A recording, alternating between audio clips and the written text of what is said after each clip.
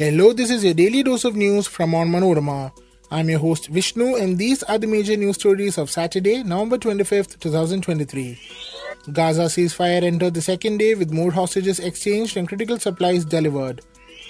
Uttarakhand tunnel collapse, options of manual drilling and creating vertical escape route being considered. Malayali journalist Soumya Vishwanathan murder, 4 convicts sentenced to life imprisonment, 5th gets 3 years in jail. Rajasthan Assembly polls, over 55% voter turnout recorded till 3 pm. Kerala Chief Minister Pinarayi Vijayan slams centre over stalled development of Kannur and Kozhikode airports. Let's get into the details. Hamas swapped more of its hostages on Saturday for prisoners held by Israel on the second day of a ceasefire that has allowed critical humanitarian aid into the Gaza Strip and given civilians their first respite after 7 weeks of war. On the first day of the 4-day ceasefire, Hamas released 24 of the about 240 hostages taken during its October 7th attack on Israel that triggered the war, and Israel freed 39 Palestinians from prison. Those freed from captivity in Gaza were 13 Israelis, 10 Thai nationals and a citizen of the Philippines. Under the agreement, Hamas will release 1 Israeli hostage for every 3 prisoners freed. Egyptian officials said Hamas would free 14 hostages on Saturday for 42 Palestinian prisoners held by Israel. During the 4 days, Hamas is to release at least 50 Israeli hostages and Israel 150 Palestinian prisoners, all women and minors. Israel has said the truce can be extended an extra day for every additional 10 hostages freed, something United States President Joe Biden said he hoped would come to pass. The start of the truce Friday morning brought the first quiet for 2.3 million Palestinians reeling and desperate from relentless Israeli bombardment that has killed thousands, driven 3/4 of the population from their homes and leveled residential areas. Rocket fire from Gaza militants into Israel went silent as well. With the auger machine encountering hurdles in the rubble time and again, rescuers are exploring other options such as drilling the remaining stretch manually or creating a vertical escape passage for the 41 labourers trapped inside the Silkyara tunnel for the past 13 days, officials said on Saturday. Drilling at the collapsed portion of the tunnel to rescue the trapped men was halted again on Friday night after the auger drilling machine faced a hurdle, apparently a metal object, in yet another setback to the multi-agency effort. Before the brief period of drilling on Friday, 46.8 meters of the 800mm wide steel pipe had been pushed into the drilled passage.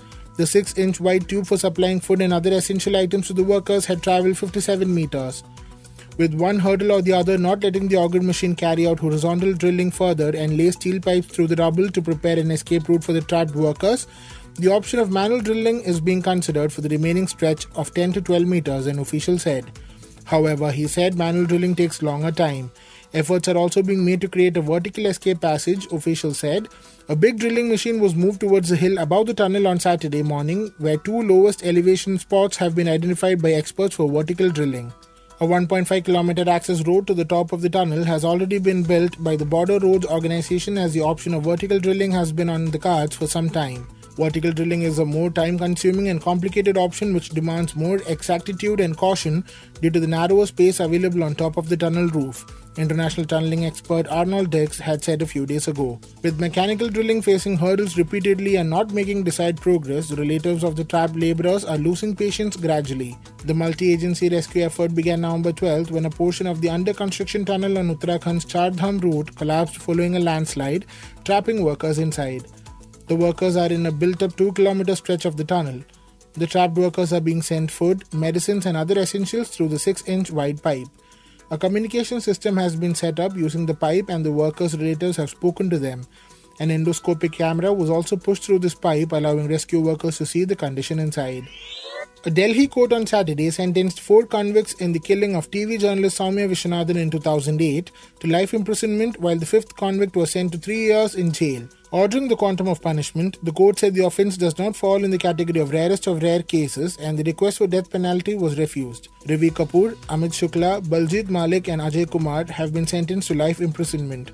The 5th convict, Ajay Sethi, has been sentenced to simple imprisonment for 3 years. Vishwanathan, who was working with the leading English news channel, was shot dead in the early hours of September 30, 2008 on South Delhi's Nelson Mandela Marg while she was returning home from work. Police claimed the motive was robbery.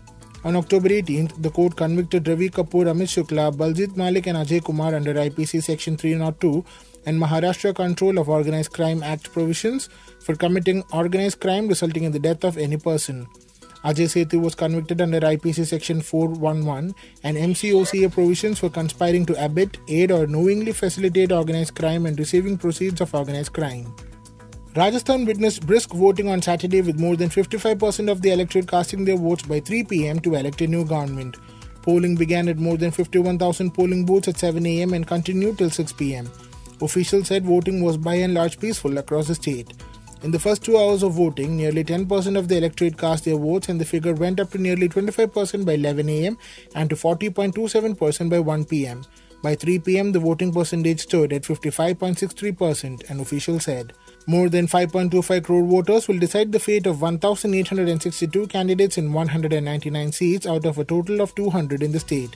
Polling in one constituency has been postponed due to the death of a candidate. The election in the desert state is a direct contest between the ruling Congress and the opposition BJP. The Congress is aiming to buck the trend of the ruling party being voted out every 5 years, while the BJP is eyeing a return in the state ahead of the Lok Sabha polls next year.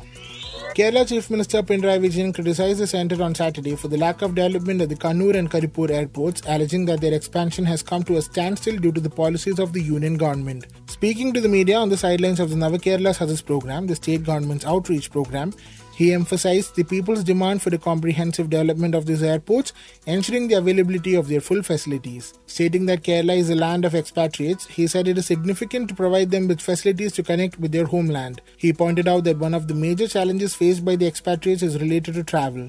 Pinarayi Vijayan noted that although the required land for runway development was handed over to the airport authority in October, there is a delay due to the extension of tender procedures. On Kannur Airport, the Chief Minister said, though its construction was completed during the time of the previous LDF government and has all necessary facilities, the centre is yet to allow the point of call for the operation of foreign airlines there. The Chief Minister also alleged that the union government was providing facilities to the private companies to get the control of airports and to fix the airfares as per their choice. The development of Kannur Airport was blocked as part of this policy, he further charged. That brings us to the end of this episode. Thanks for listening to Daily News Dose, hosted and produced by me, Vishnu Muralidharan, with technical support from my debut studios. Follow Onmanorama.com for detailed updates on the latest news and be sure to come back tomorrow.